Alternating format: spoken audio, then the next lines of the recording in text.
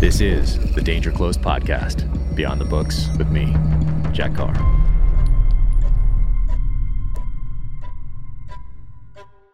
Welcome to the very first Danger Close, Beyond the Books with Jack Carr. Thank you so much for joining me. So I wanted to do this podcast because I talk to incredible people all the time. I have had the great fortune of stumbling across a great many very inspirational people. And this first guest is no exception. I couldn't think of a better person to have on than my friend Katie Pavlich. She is the editor of townhall.com. She is a Fox News contributor and just hosted Fox News Primetime Live for the entire week in February. So her book, Fast and Furious, Barack Obama's Bloodiest Scandal and its Shameless Cover-Up, is an incredible book. We discussed this. We also discussed her second book, Assault and Flattery, The Truth About the Left and Their War on Women. So we did this at SIG last month and had a great time out there touring SIG, got to shoot some machine guns, got to shoot some pistols, got to shoot some rifles, and got to do a little hunt out there in New Hampshire. So without further ado, let's hop into the podcast. All right, here we are. We are live. I am at SIG Sauer here in New Hampshire with Katie Pavlich. Rock on. Yeah, thank you so much for coming out here and for doing this podcast too. Thank you. You came much farther than I did, so we're all happy to have everyone here having a good time. And that flight from Salt Lake to here to Boston gets so much done. It's so nice to be on that flight uninterrupted. They bring you wine and you can just work. Yeah, I think on the cross-country flights, they bring drinks. Ours was an hour long and there were no drinks. Because if you started asking for drinks on that one, they would call you an alcoholic. Right. They'd be like, yeah. Well, I guess that for me, I started at like 8 a.m. yesterday or 9 a.m. There are no rules in the airport. Yeah. No rules. That's what I keep telling myself. Yeah. Awesome. Just keep repeating it. Yeah. No, so thanks so much for doing this. So we're at 6 Sauer. We're going to shoot their new machine guns, which are incredible. Yeah. And had Ron Cohen, the CEO, today walk us through those and that whole project, which is amazing. And, I love this place. Of course, we're surrounded, for people that are watching this on video, we're in this room when you walk into SIG that has a bunch of their guns on the wall, which is really cool. So my connection here is that I carried that 226 for so long in the SEAL teams. So I have that connection to this company through that sidearm. So that's awesome. So I love that thing. And of course now the P320 line and 365 line are awesome, and I incorporate them in the books just because it was very natural. But speaking of books, so let's go. Let's start at the beginning. Yeah. So let's start at the beginning with Katie. All so right. You grew up in Arizona. I did. Grew up in Arizona. Did you grow up hunting? Flagstaff. I did. Yeah. Grew up hunting with my dad. It's actually pretty funny because my dad is a big firearms guy, like reloads his own ammo and, has all this like engineering stuff going on and lots of stuff that I don't know about. And my mom's side of the family too are big gun rights supporters for like generations. And so grew up hunting with my dad. And there's actually a pretty funny story about the first time he took me hunting. So I got my first hunting rifle when I was 10 years old. Nice. And I came downstairs and they had Katie P like embroidered on my gun case, on my rifle case. And he was so excited. And I'm the oldest. I have a younger brother and I'm the oldest kid. And he was so excited to get me out hunting that he put me in for elk and deer in Arizona. Because you're never going to get accidentally. it. Yeah. Right. She's not going to do both, or he just didn't look at the dates properly because he was so excited. And I get drawn for both on the same weekend. Awesome. Now, out west, as people know, things are very far apart. So the elk unit was out near Williams and the deer unit was on the north rim of the Grand Canyon. Now that's like a 6-hour drive. Yeah. Granted, we have 4 days to make this hunt happen. Nice. And of course, knowing my dad, he asked me, well, do you want to do both? And I'm like, yeah, obviously we're going to do both. So we're going to do both. So we go to hunt elk for a day and a half, basically. Don't get one. Drive 6 hours to the north rim of the Grand Canyon. Wake up the next morning, shoot my deer, my first deer ever. Amazing. Get it all packed up and then drive all the way back to Williams. And it's the last day of the hunt. It's a Monday morning. It's hot outside in September. The elk are all bedded down. Like, the hunt's over. It's not happening.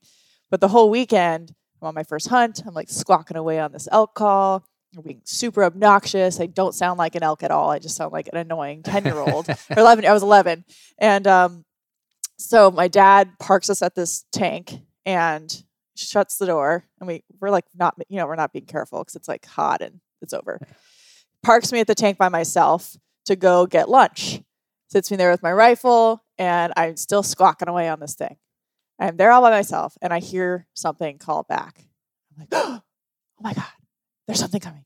I called an elk in. And so my dad's like tranching up with the lunch. I'm like, Dad, sit down. There's one coming. And he's like, whatever, there's no way, And within like 3 seconds of him sitting down, this elk comes out of the forest, and he was like gobsmacked and got my elk. So I got an elk and a deer in the same weekend, the first time I went hunting, and it was awesome. That is awesome. And in Arizona. And in Arizona. Yeah. Amazing. So it was really fun. That is awesome. And you continue that through the rest of like junior high and high school? Yeah, junior high school, college. I went on a Texas whitetail hunt with him about 2 years ago with Silencer Co. And that was really fun. You guys did a video. Yeah, I know. Yeah, we did a video there. Very and then cool. I think we're going to go antelope hunting in Wyoming this year. So awesome. Very excited. And pheasant hunting in New Hampshire tomorrow. Never been pheasant hunting before. Oh, nice. Okay. So I never hunted with a shotgun. Oh, wow. So yeah. That'll be awesome. Everybody get out of the way. Yeah, no, it's gonna be chilly tomorrow, so it's gonna be a good one though. We'll see if with all the layers, if I can lift my arms up to get the shotgun in the right position. Exactly. No, that'll be super fun. Yeah. So there's lots of good times hunting with my dad, and awesome. He took my brother hunting too, and just lots of good stuff. Actually, I went hunting with now that I'm remembering this, I wasn't actually hunting because I didn't have a tag, but my brother and his fiance had a deer and javelina tags in Arizona over Christmas and New Year's. Nice. And so me and my husband went, and we like sat on the blind with my brother, and they were glassing for us. And so we had that like short day long hunting trip recently. Yeah. So that was fun. Nice. Yeah. All my stuff got canceled this year. My Argentina was supposed to be next month. Yeah. Got in March done. Got canceled. My mule deer for Colorado canceled like the day before. Wait, what were you hunting in Argentina? That's gonna be red stag. Oh wow. Yeah, that's pretty cool. Incredible. So you rescheduling it or? Yeah, well, I'll be push it a year. Next year. Yeah, it's a good time to be there. And we're lucky because it's that hunting operation in Lanai, Hawaii, the Pineapple Brothers thing that I'm a partner in. Through that, we have a connection to this really cool lodge down in Patagonia. Oh my God. So that would be So amazing. We'll push it a year. And I was going to see if I could incorporate it into the next novel too. So it was going to be research as well. So I was going to go down and see, maybe one of the characters can end up here, and we'll see. So they'll just wait a year. Yeah, that's really cool though. It's a good spot. Yeah, it's a good spot. Amazing. And then I always want to ask you about journalism. Yeah. So did you know early on that you were going to get into journalism, or how did that progress? So what do you mean by early on? Like when I wanted to be a SEAL and wanted to write since I was a kid. 7. Yeah. No, I don't think I was always kind of like writing in a journal, and that's something that my dad does. My mom has a degree in English and was a professor for some of her career. But I don't remember as a kid wanting to be a journalist. I remember wanting to be a weather lady, like the weather map. So I guess that kind of counts. But my career path was one that I kind of like stumbled into, but then it was like, oh yeah, duh, this is obviously what I should have been doing. So, went to college because that's what you're supposed to do. You're supposed to go to college, and was a business major for a while. Didn't want to do that. Got to my second accounting class and decided that the charts were too much for me. And so then I switched to political science minor with a major in broadcast journalism. And the reason I made that switch was I was unhappy with my current degree path. And also I went to a Young America's Foundation conference in Santa Barbara, California, and listened to people like Dennis Prager speak. And they have the Reagan Ranch Center there, and then they have the Reagan Ranch. And that really changed it was like the moment where I was like, oh, duh, this is obviously what I should be doing. I was always debating in high school, loved the debate classes that I was in, loved I almost wanted to be a lawyer, but then I went to college and was like, I would prefer not to do more schools, but I did teen court and all this kind of I went to law camp in high school. Wow. At Stanford. No way. And I won all of my cases, I will say. No way. Yeah. So it was more I thought I was on a path to be a lawyer. And then I got to college and was like, don't really want to do more school. And then my parents' deal was we'll help you pay for college, but you have to major in business. And then that didn't go very well. So kind of stumbled into it. But then once I realized, oh yeah, this is what I want to do. It wasn't necessarily just about journalism. It was more about debate and finding arguments and looking at the facts of something. And then got into broadcast journalism and into the local student TV station. And I started like a little show there, like a weekly Nice. brief where I would talk about like what the student government was doing, what the state government was doing, and then what they were doing in DC. So it was like a 3-level tier thing of informing people about what was going on. And then I moved to DC for a summer to work for Town Hall Magazine and townhall.com as a intern. Lived in DC for the summer, stayed at GW University, like dove in headfirst into all these different places.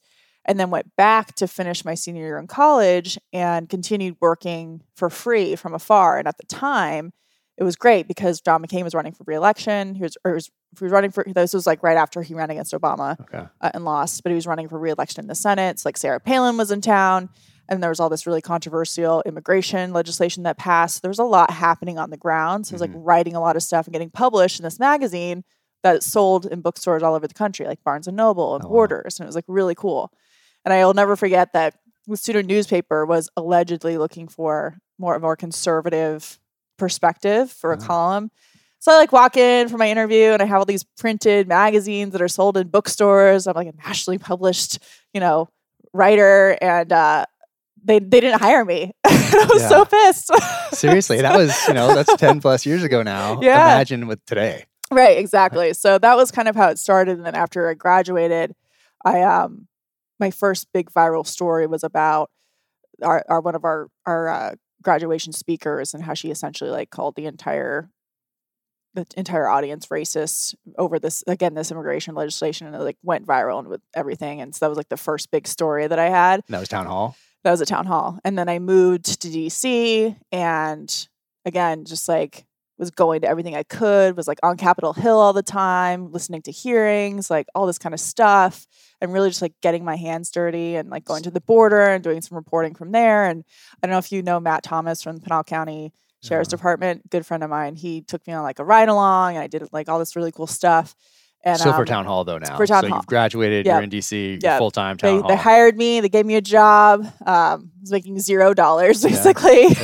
And just like working really hard. I was there all by myself, moved across the country, didn't know anybody outside of like my coworkers, and was just like in this beast of a place where there's just like so much happening all the time. And then I just like started from there, and pretty quickly I got into my first, what eventually became my first book, this Fast and Furious scandal where ATF was like knowingly giving firearms to Mexican cartels and then actually blaming it on like gun owners and gun shops in Arizona when they were facilitating the whole thing. And so that really kind of like kicked things off, and that got me into more TV. And I used to go on CNN and MSNBC and CNBC, and Larry Kudlow, I used to do his CNBC show a lot. So he kind of helped me get off the ground with a TV thing. And then my first big Fox show was Bill O'Reilly, and that was for my book. But the first Fox show I ever did, this is actually kind of a funny story, was Red Eye. So I was in DC for CPAC, which is this big conservative political action conference every year. And I went to CPAC all the time, and I was like the student who was always there trying to like get a job where all of my other friends were like partying and hanging out. And I was like working it with the resumes and the cards and all that stuff. And so I'm working as a young professional. I'm in this like cocktail hour afterward, and I see Greg Gutfeld and his producer and Andy Levy walk into this packed room. Like it was so hot. The line for drinks was like forever. Yeah. And I'm like, oh my God, I gotta go talk to him. I gotta introduce myself. I gotta give him my card, blah, blah, blah. And so I'm inching closer to them, and I can hear Greg complaining about how they're going to leave because the drink line is way too long. And so I'm like, oh no, they cannot leave. And so I like push my way over to them. I'm like, I'll get you a drink. What do you want? And so then I cut the line, got them a drink, came back and gave them their drinks, and they invited me on Red Eye. Nice. That is awesome. It was great. That was a great show. So then Greg's hilarious. I finally get my chance to go on Red Eye, and they don't pay for you to travel to New York. So I bought a bus ticket for $40, and I got on the bus, and it's a 6-hour bus ride to New York. It's usually like 5, but it's always 6. And halfway through the bus ride, a tsunami hits Japan, and they cancel my appearance on the show because it's now this like 24/7 news cycle that they have to go with. And so now I'm like on my way to New York. I'm on a bus. I don't, my brother, I was staying with my brother in his dorm room because he was going to school at a university in Hoboken, New Jersey, which is right across from Manhattan. So I'm staying with my brother in his dorm room where he lives with 2 other guys in like this shoebox. So I'm like, well, I guess I'm just going to go to New York for the weekend because my bus ticket is until Sunday. And now I don't have this red eye hit. And I'm like all bummed out. They're not going to invite me back. And so eventually they did invite me back, got back on the bus, went up to New York. And what they do pay for is a car to take you where you want to go after the show. And so Nice of them. I'm like, okay. So I'm in this like fancy town car. It's like the first fancy car I've ever been in. I have a driver. It's really exciting. And he takes me to Hoboken to drop me off again at my brother's apartment, right? Or his dorm room. And the driver goes, are you sure this is where you want to be dropped off? And I was like, yeah, this is my brother. I'm staying with my brother in his dorm, but thank you for asking. So I've paid my dues, I would say. And Nice. I've made it past the sleeping in the dorm room phase. Yeah. You don't have to do that anymore. Yeah, but it $40 was bus ticket. fun. Yeah, and I remember the day that my boss at town hall told me, Katie, you can start taking the train. The bus tickets are starting to embarrass me.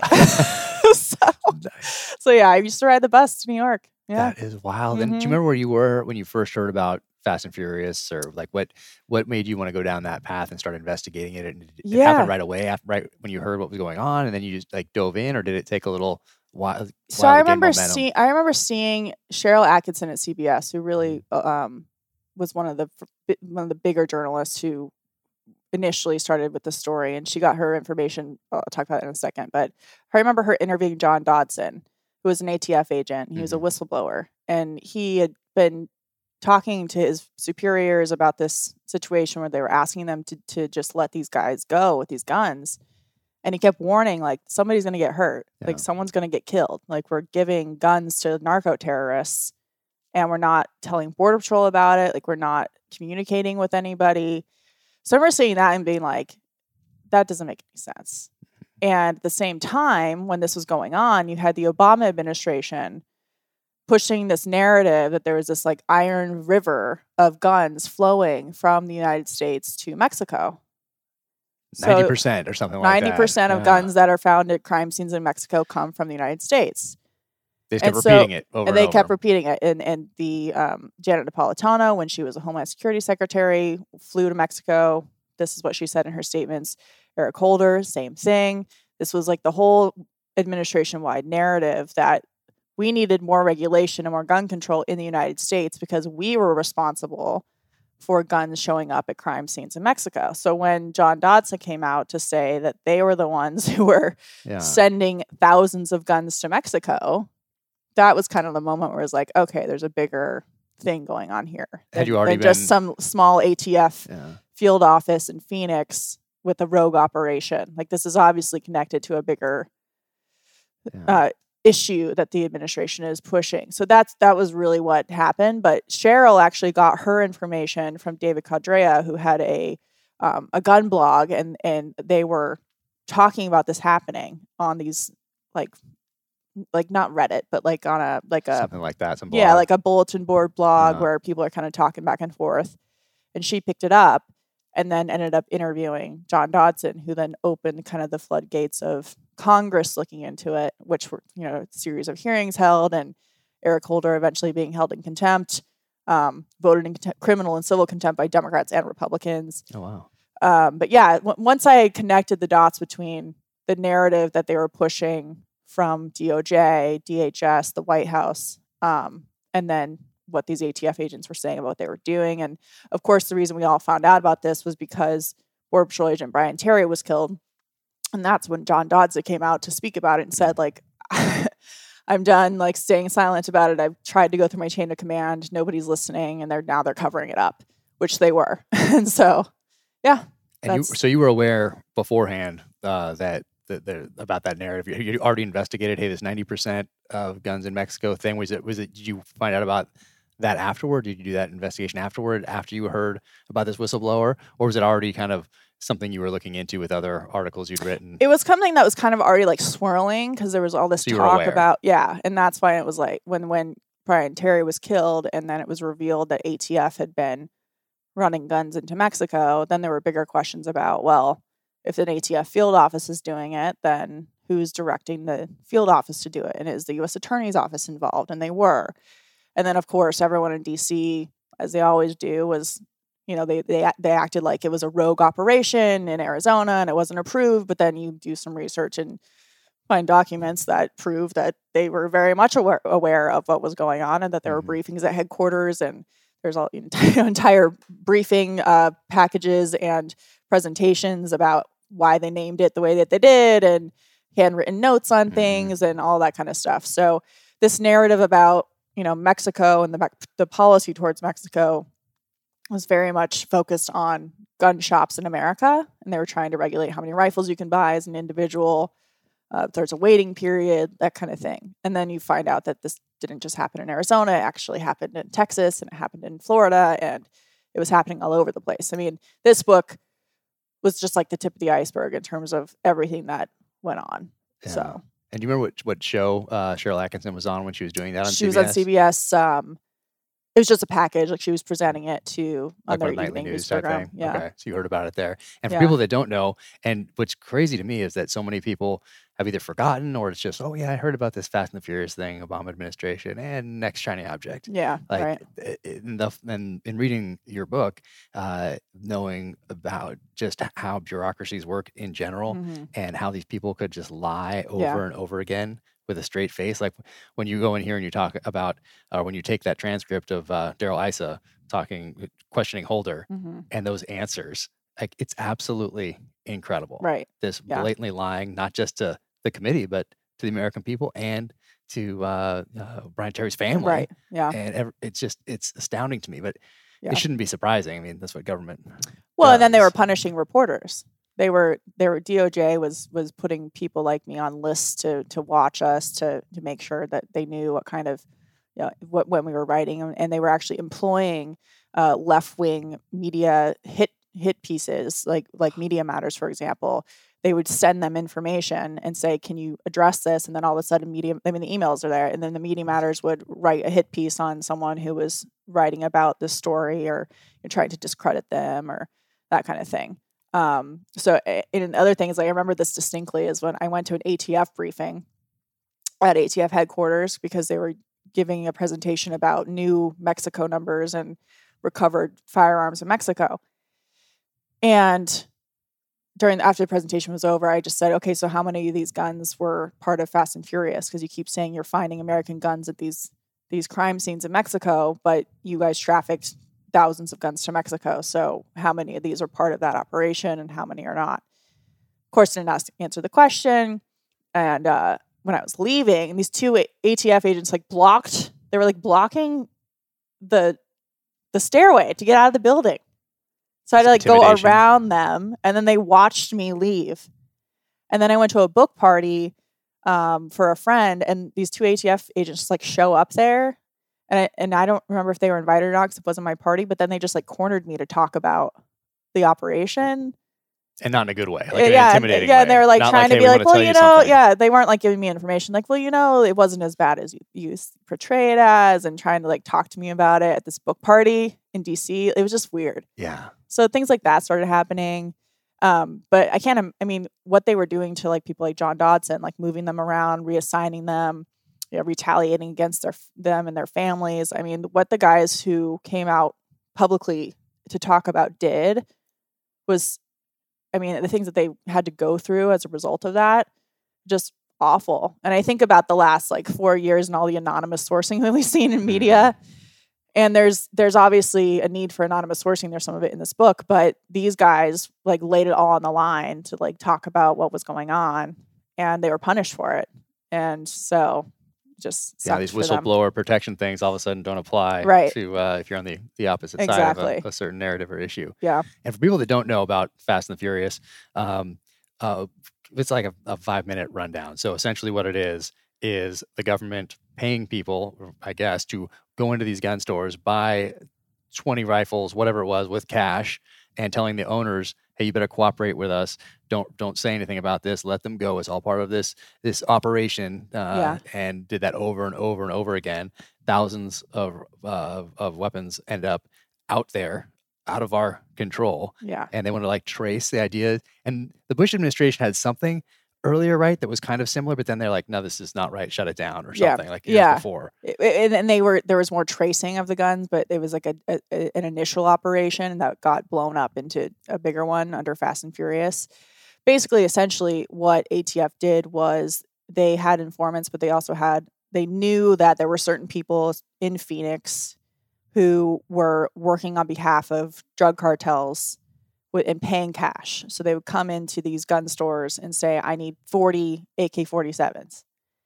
And the gun shop owner would call ATF and be like, hey, like, this is weird. Like, what should I do? And they would say, well, you need to sell this guy because we're watching him and we're tracing the guns. They were promised over and over again that they were going to trace the guns, that they knew where they were going, that they weren't going to let them go south into Mexico. That was like the deal. And so the gun shop is like, okay, well, I want to help. And like ATF controls whether they operate or not. They control their license. They control when they come in and get inspected. Like, it's basically like dangling it out in front of them. Like, oh, you don't want to cooperate with us? Well, we know how to shut your business down.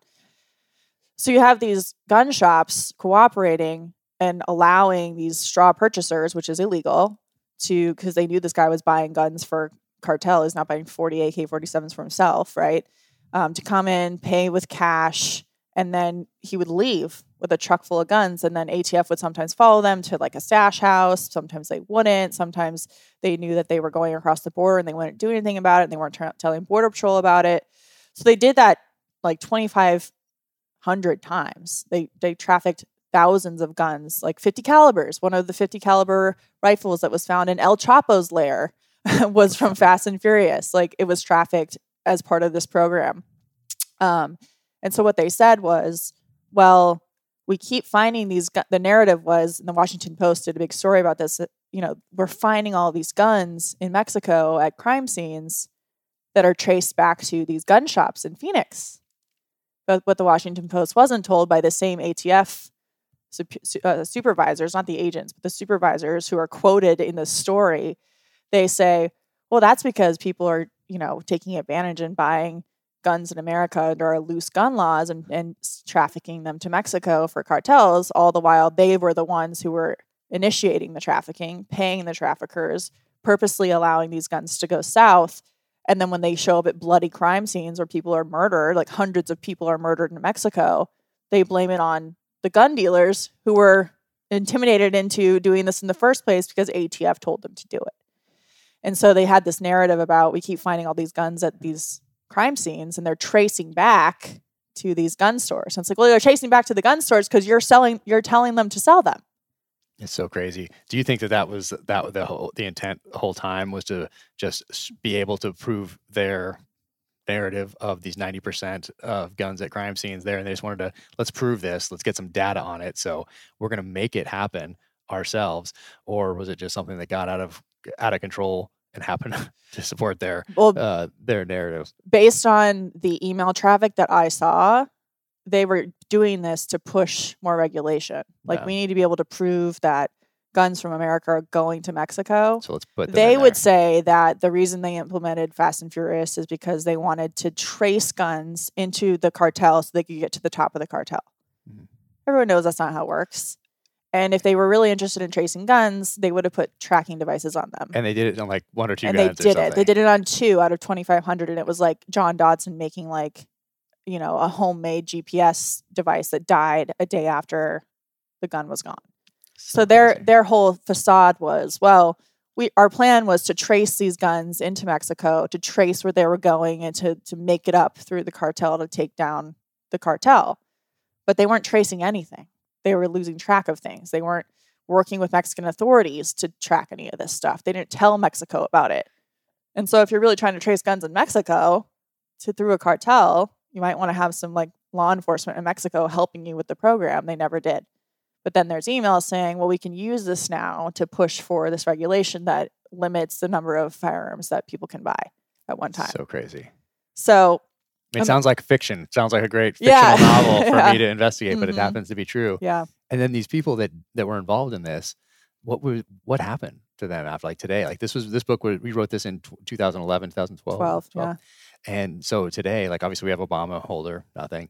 Like everybody else, that supervisor in Phoenix, like, is that guy still there? Oh, no, they brought him back to what we call headquarters in DC, the mothership. Uh-huh. So, like most government bureaucrats who screw up, they failed up, and there hasn't been punishment for them. They're still working. Still there. The U.S. attorney in Arizona did resign. I don't know what he's doing now. But a lot of these guys are still there.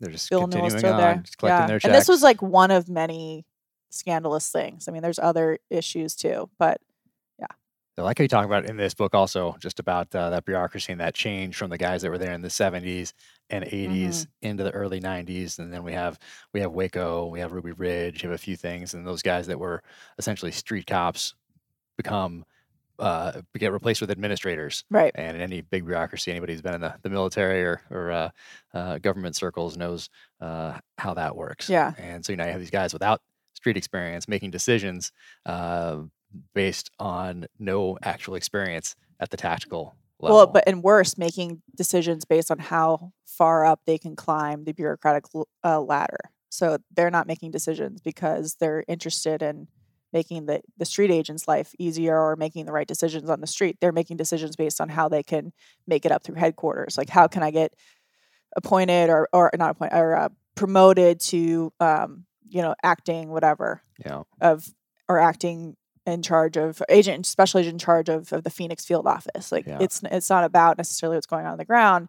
And through the process of getting to know a lot of the people I talked to for this book, I call it the suits versus the boots. Nice. Like the guys with like the scuffed up shoes and wearing the jeans, and the street guys I was talking to, and the old school guys like Vince Cephalou and Jay Dobbins, who were there before this kind of bureaucratic transition happened in the early 2000s with all these screw ups with Ruby Ridge and Waco. They have a very different aura about them than the guys who like cornered me at the book party in DC with their fancy suits on and their shine shoes and their shiny badges. Just a very different way of looking at things. And the guys on the street are the ones who are dealing with the consequences of the actions that are being and the decisions that are being made in these offices by these other people. Now, that's not to say that's how everybody is, but it was a stark contrast between the two. Oh yeah, same thing in the military. You get those guys at the top levels essentially become politicians in uniform, both officer and enlisted when you get up there. And they're making decisions. They're so far removed from those tactical level, maybe even if they came from that tactical level, but they're so far removed from it at that point. They're essentially politicians in uniform is how I. And the priority is just to keep benefiting from that system rather than kind of getting back into seeing what the consequences and not being removed from those actions would be. It's about getting further and further away from the actual decisions that are being made in split seconds on the street. And so that was like really eye-opening to see how that process played out for sure. And was this your first time dealing? Did you have what do you call a confidential informant? Then like anonymous sources? Do you have guys that sat down with you and they're like, hey, please don't use my name, but boom. Was that your first time doing that, or had you done that before in other stories? Yeah, that was like my first time really kind of understanding that I, would have to make decisions about if someone came to ask who my sources were, and I would have to tell them I'm not telling them, and what was that was going to mean for me. And that was definitely something that was potential given the way that the Justice Department responded to the whistleblowers who came forward publicly and to the journalists who were writing about it or asking questions about it. That never happened, but it was definitely like, okay, this is a serious situation. It wasn't just like some political operative coming to me with dirt and saying, I don't want to be named because it might ruin my career or something. It was like people with real information who would be in danger if you published their name or gave something away, like in a detail that made it obvious who you were talking to. So yeah, it was interesting, like meeting with people, Did you ever to a phase like that intimidation? Were you ever intimidated by that, or would you ever take a second and be like, wait a second, am I doing the right thing, but hey, is this safe? Like what I'm doing? Yeah, for sure. Yeah. Yeah. But that's, it's part of the job. Yeah. So that's wild. And then I think you look back at things that you do and you're like, that could have gone very wrong. Yeah. Could have gone very wrong. Like, I'm going to meet with this stranger that I've never met before. Did you meet in weird places? It was like a movie? Did you not like a ton, not a lot, but like a few times. And you're like, okay, this could have gone very, very poorly. Oh, that's so wild. And then, so you did a series of articles on it first for Town Hall, is that right? And then when did you get the idea that, hey, I should turn this into a book, or did someone suggest it? Actually, how did that work? I had no plans for a book, and the publisher called and said, hey, do you want to turn this story into a book? How did they find you? So they just Regnery is a longtime DC, more right-leaning publisher. And I mean, I had been talking about it in lots of different media forums at Town Hall. I was on Fox talking about it. This was like prior to becoming a contributor there. So it was just like something I was doing a lot of. Yeah. And it was such a big story that it really did warrant a book. I didn't think that was like what I plan on doing.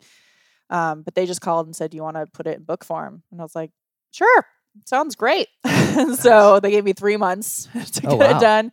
But the thing is, I already had like all this work that I had done. So I just kind of like rewrote everything and put it in one place. Yeah, and I had a lot of help from other writers and journalists too, who had been researching and writing about this stuff like way before I ever did. So they were helpful as well. That's amazing. Then what happened to Jay? Was it Jay Dobbins? What happened? Where is he now? And for a little bit more background on him, what is it? They went to burn his house down. Yeah, and also like craziness. So Jay, I should get in touch with him. I haven't talked to him in a while, but I think he's still in Arizona. And Jay's story. He also has a bunch of books. He has his first big undercover job as an ATF agent was going undercover in Hell's Angels. And the first day on the job ever for him as an ATF agent, he got shot in the chest and almost died, in a trailer park. Wow. Welcome to the ATF. Yeah. So his book is awesome. Jay Dobbins, you should look it up. It's amazing. It's about his life as an ATF agent, did a lot of undercover work. But going back to the same players we're talking about who are corrupt and all that, who are involved in Fast and Furious, they basically tried to frame him for burning his own house down. Yeah. And he sued them for over a decade over it. Jeez. And I've written a lot about it. You can see it. I can send you the link or something, but the story is just crazy. Like his house he was undercover with Hell's Angels. He gets found out that he's an operative. So he gets all these threats from Hell's Angels and other gangs, and ATF doesn't do anything about it. And then because he's already a whistleblower at this point. He's already a troublemaker. Because he had spoken up about a few things, and all of a sudden his house gets burned down. Well, his wife and kids are home. They got out, thank God, but his house gets burned down. And then ATF doesn't want to do an investigation and then turns around and falsely accuses him of arson on his own his own home. Yeah. I can see how they do that. Yeah. It's just that's so basically crazy. what happened. He was getting all these threats, and so that's insane. Yeah. Oh, man. So this book comes out, and then were some of those was everything about the book positive in that people are like, wow, this is amazing? Or was there any backlash, either personally or professionally, after this book was published? DOJ didn't like that the book was published. But that was like the extent of, I think, the negativity. I think that people were grateful that the story was, or at least most of the story was in one place, because it was hard to digest as incremental pieces.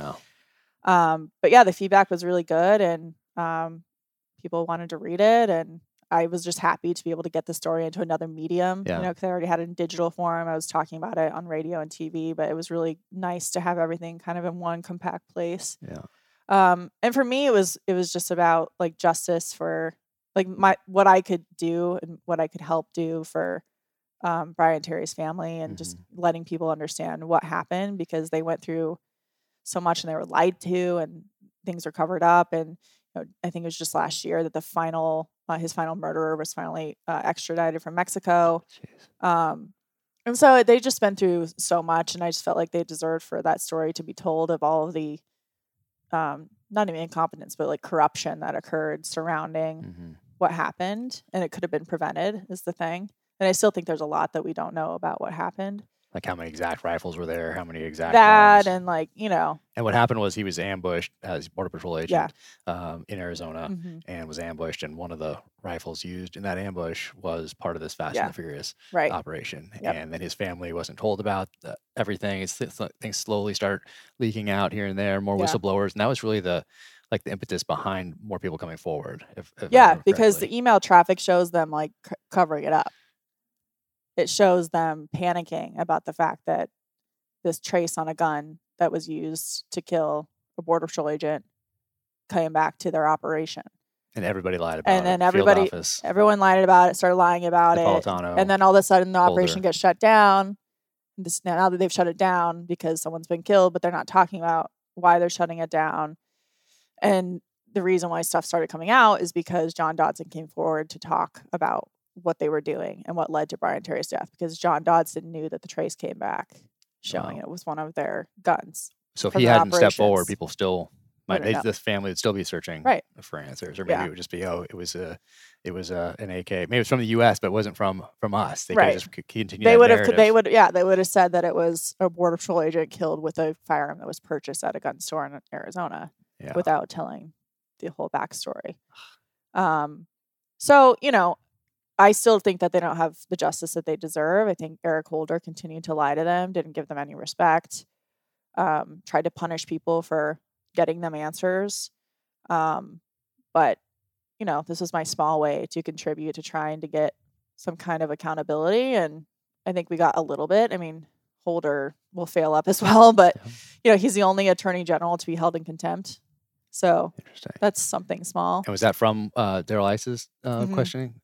His investigation. Yeah. So it was a lot of information. And, every time they would ask for documents, they'd come back with I think I have some in here. It was pages just black ink where they just wouldn't, and Eric Holder continued to deny under oath that he had nothing to do with it. He didn't know anything about it. But then we find memos with his name on it, talking about the operation, and he denied all of that also, while they still have this narrative going that Mexico has a gun problem because we're the source.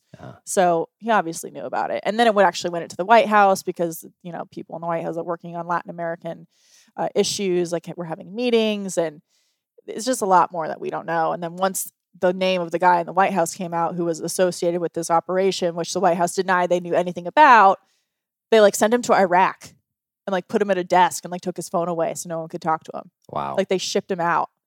And then Obama said that he didn't know anything about it, but then all of a sudden he's invoking executive privilege so that nobody can see the documents that Congress wants. Yeah. But so, So crazy. So this is the book right here. Yep. And I love the cover. So who did your cover? Is that your publisher? Regnery did it. Yeah. That is an awesome cover. Yeah, it's a great cover. Love the AK. Yeah, it's sweet. And it's the Mexico flag. Yep.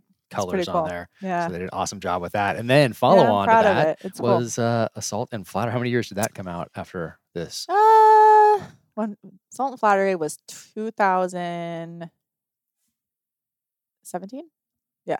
So a few years after after this one. So that one is out there too. Yeah. My wife very has it right different. now. A very different book. and going forward, what are there plans for another book at any point? I have some ideas. With the news cycle, when I wrote this book, media was very different even just 10 years ago than it is now. And now if you're writing a newsworthy book, things just move so quickly that by the time you get it published, it's old. So there's this struggle about, how you kind of write that, at least for me, how to kind of change your writing style to fit with the times and how quickly things need to be out and that kind of thing. But I have some ideas. Yeah. And now you're on Fox all the time now. Every time my wife and I walk by, the TV, it's been fun. Katie's on. Yeah. It's been good. Yeah. So, and what a crazy time to be on. So, yeah. And I'm busier now with other work too. So writing a book has kind of taken the back burner, but I'm getting the itch a little bit. So yeah. No, we'll see. And so you're on that a lot. And you're still doing town hall. Yep. Still working at town hall. I have a great team there. Got all kinds of things. We've grown so much and got good reporters doing lots of good stuff. And that's awesome. Yeah. So yeah. Town hall has grown. You're on Fox all the time. So excited for everything that you do. Yeah, it's been fun. That's coming next. Yeah, I appreciate you having me on to talk about this book because it's been so long since I've been able to talk about that story. But it's all coming back. Yeah. So. No, I probably should have prepped you. I didn't even know what we were going to talk about today. It's cool. But it in a microcosm like this book it's about Fast and the Furious, but more than that, it's about government ineptitude. It's about politicians. It's about that whole system where people fail up. This bureaucracy that can crush you if you're at that tactical level and see something that's not right. So it applies, not just to this. Imagine all the things that we don't even know about. That there wasn't that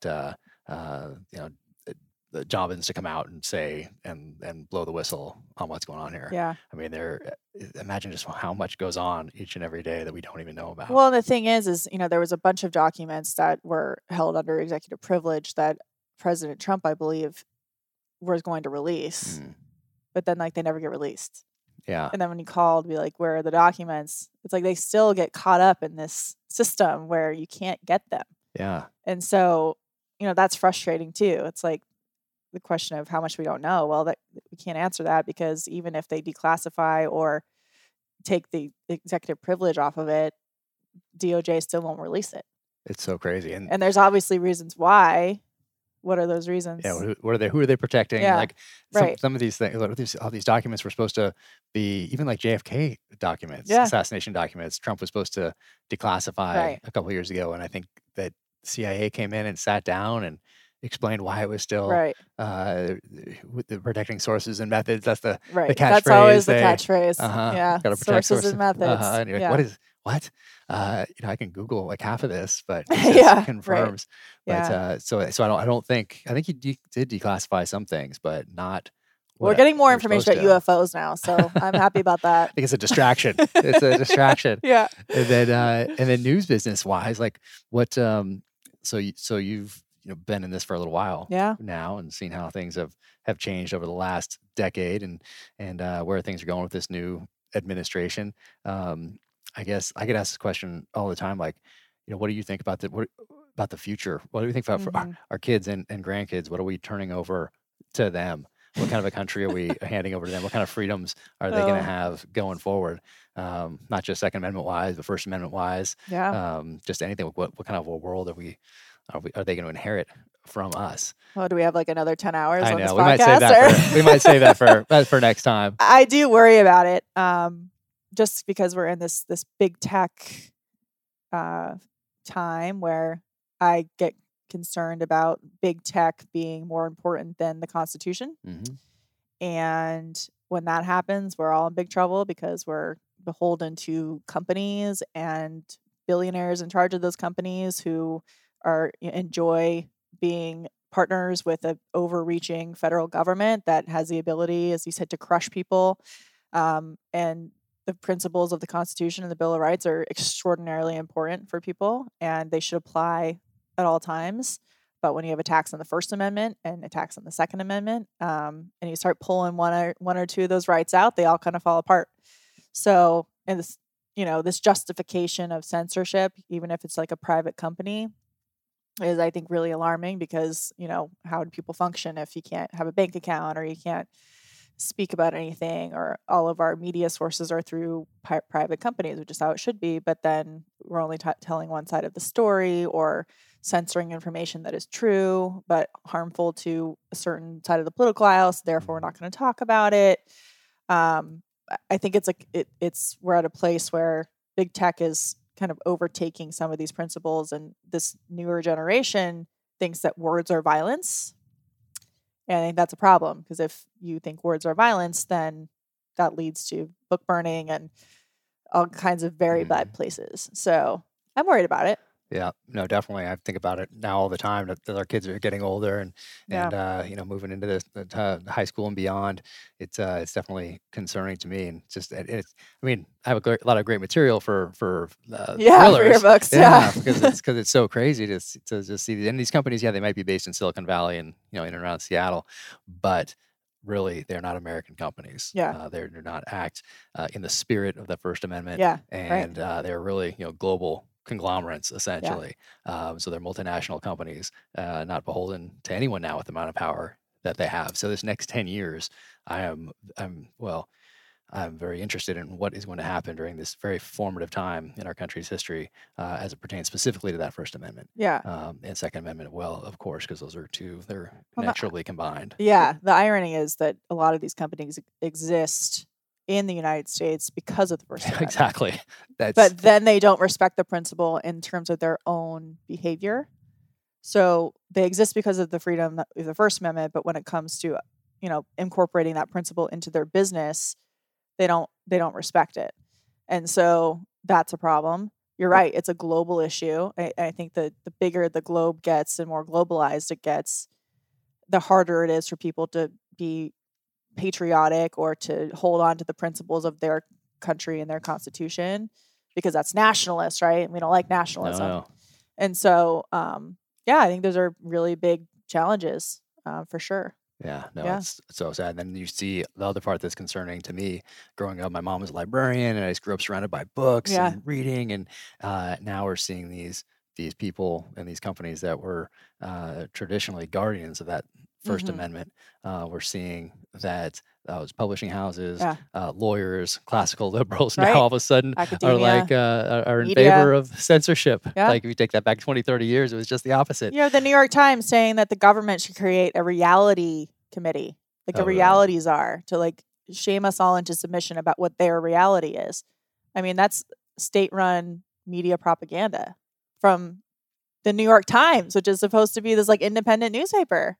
It's crazy. So it's a little scary. It is. What's misinformation and what's not, right? Yeah, but what is cool, what is great is that you are out there essentially on the front lines of this. And so it's a fun gig. So I appreciate you standing strong. My family appreciates you always standing strong for these principles. So thank you very much for doing that. Yeah, well, and thank you to you for your service to the country of literally being on the front lines for what we get to do and for our ability to have this conversation right now. So thank you so much. Yeah. Absolutely. And let's do this again. But in the meantime, we're going to go out to the range and we're going to shoot some belt-fed machine guns. Yeah, and, Machine Gun Friday. It's going to be awesome. And then we're going pheasant hunting. So we'll do that. And let's do this again and talk about some more of this next books, hopefully. Yeah. And maybe you can give me some ideas. Oh, I got some inspiration. You give me a few every now and again too. So thank you. Awesome. Hey, thank you to SIG for having me out to the headquarters area and showing me the factory and taking me to the range. And it was amazing. So thank you guys so much. And in honor of that, I want to talk a little bit about the P226. So first off right here, this is a Vickers guide, photos taken by James Rupley, and Larry Vickers has a whole series of books. This one, Volume 1, SIG Sauer, awesome. And I happen to be featured in this. And it was such an honor for Larry to reach out and ask me to do that because for my entire 20 years in the SEAL teams, I had a pistol like this, never far from reach. So when I first came in, we had these guys right here. So Buds got there in January of 1997. By the summer of 1997, I was in third phase, which is the land warfare phase, and was introduced to this. So at the time, no rail on the pistol here.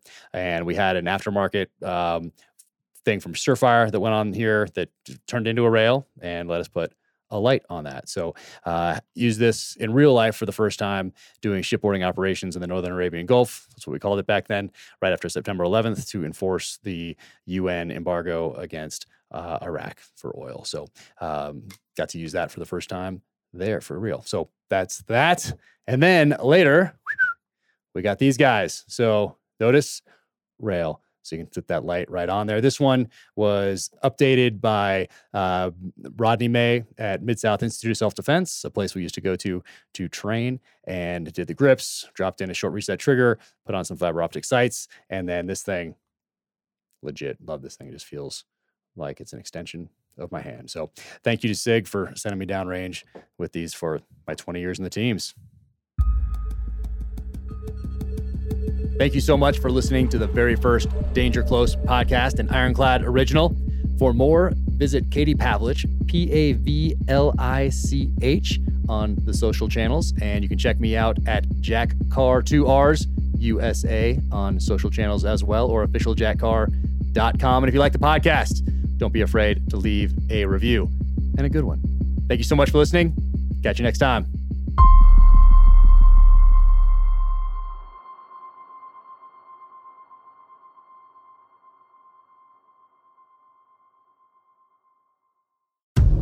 In case you missed it, on a recent episode of Danger Close, an Ironclad original, Jack Carr sat down with former presidential candidate Tulsi Gabbard. Set aside all the labels, because I've been getting asked this a lot, like, well, are you left or are you right? Are you progressive or are you conservative? What box do you fit in? Which box do you check? Completely. Are you an enemy or right. an ally?